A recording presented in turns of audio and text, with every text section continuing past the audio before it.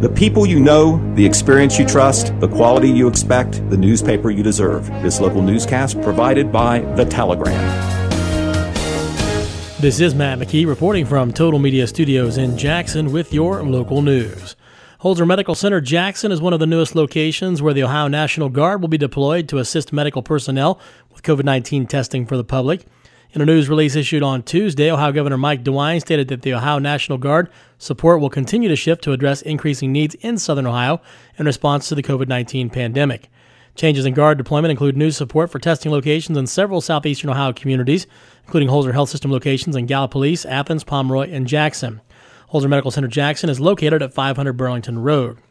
A similar COVID-19 testing site at Adena Regional Medical Center in Chillicothe, also supported by the Ohio National Guard, has previously been established. And in a related story, the Jackson County Health Department will be having extended hours for their COVID-19 vaccination clinic today. The health department will be open for vaccines from 7 to noon and from 1 to 6. You're asked to remember to bring your vaccination card if you have one and your insurance information. No one will be turned away due to lack of insurance.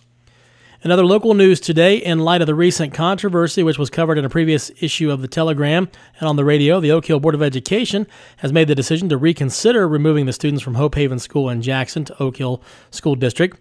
Following the board's executive session during the Wednesday, January 12th meeting, Superintendent Dr. Marcy Shepard began a report by acknowledging the Hope Haven issue and then allowing comments to be heard from the public. The Oak Hill Board of Education meeting meets once a month on the third Wednesday of each month.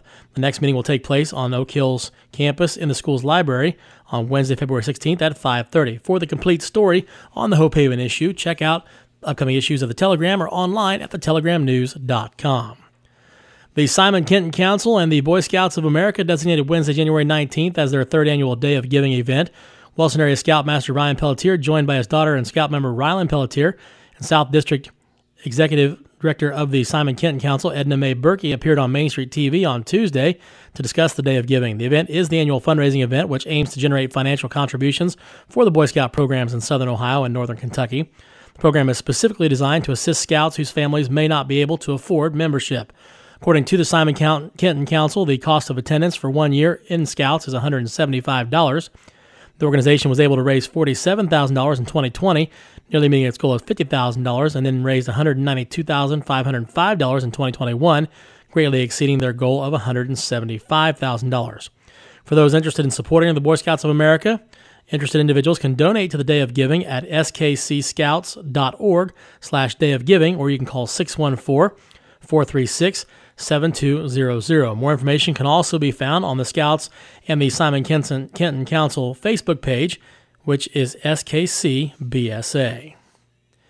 This past summer, a new gym and physical fitness organization officially opened itself up to the region, establishing its new location recently in Wellston at 1328 South Pennsylvania Avenue. Officially opening on Saturday, July 3rd, the fitness center called Temple Fitness was opened by Ralph Henneman, and it followed the groundwork that he says was laid for him by God. Henneman has been training people since 2013 and has been blessed to see how many people he's been able to help through his training. He's finally started his business under a challenge from his pastor in early 2021. Currently established with one personal trainer, Henneman hopes to be able to bless the community of Wellston through fitness and to see people become healthier. He also wants to assist athletes in helping them reach their God-given potential. Temple Fitness hopes to help individuals reach goals that they never thought were possible through exercise. There currently are 3 different packages available to members: bronze, silver, and gold. Those not interested in membership levels may be granted a day pass for $5. If you're interested in exercising at Temple Fitness, you should visit 1328 South Pennsylvania Avenue in Wellston. The gym's open Monday through Thursday from 9 to 5, Friday 10 to 5, and Saturday by appointment. Additionally, updates from the team at Temple Fitness can be found on the business's Facebook page or website, templefitness.net.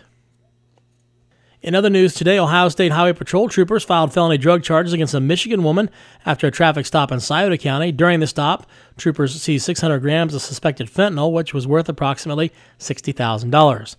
On Wednesday, troopers stopped a vehicle with Tennessee registration. The driver, Candace D. Guise of Michigan, was incarcerated in the Scioto County Jail and charged with possession of fentanyl and trafficking in drugs, both first-degree felonies. If convicted, she could face up to 22 years in prison and up to a $40,000 fine. And the Jackson County Sheriff's Office is reminding the public about another telephone-based scam which has come to their attention.